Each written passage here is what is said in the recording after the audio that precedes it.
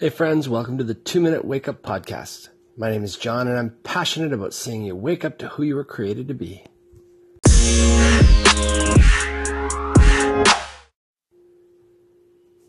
Genesis 3:10 and following. Adam replied, I heard you walking in the garden, so I hid. I was afraid because I was naked. Now who told you that you were naked? The Lord God asked. Have you eaten from the tree whose fruit I commanded you not to eat? The man replied, It was the woman you gave me who gave me the fruit, and I ate it. Then the Lord God asked the woman, Now what have you done? The serpent deceived me, she replied. That's why I ate it. Excuses, excuses, excuses. Adam and Eve have messed things up in a big way, and facing the guilt and shame of the moment, they hid. When asked about it, rather than taking responsibility for their actions, they made excuses. They passed the buck.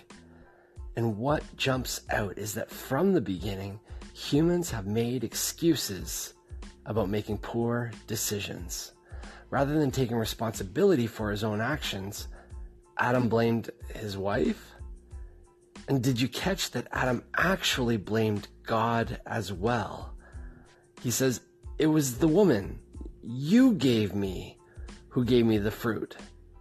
And all of that gets in the way of the truth. And I ate it.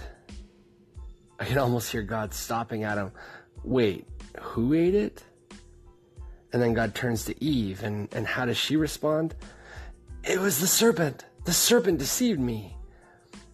Passing the buck before getting to the truth. Well, that's why I ate it. And I can see God saying again, wait, and who ate it? Friends, excuses keep us playing small. They prevent us from being the most authentic and fullest versions of ourselves. Waking up to who we were created to be involves taking responsibility for the lives we live, because no one else will. You gotta own your decisions.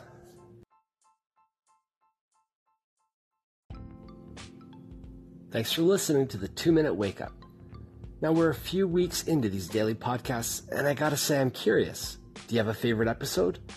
If so, jump on our Facebook page, give it a like, and then let us know which episode has been your favorite and why. Friends, my name is John Warner, and I hope that our time together helps you wake up to who you were created to be.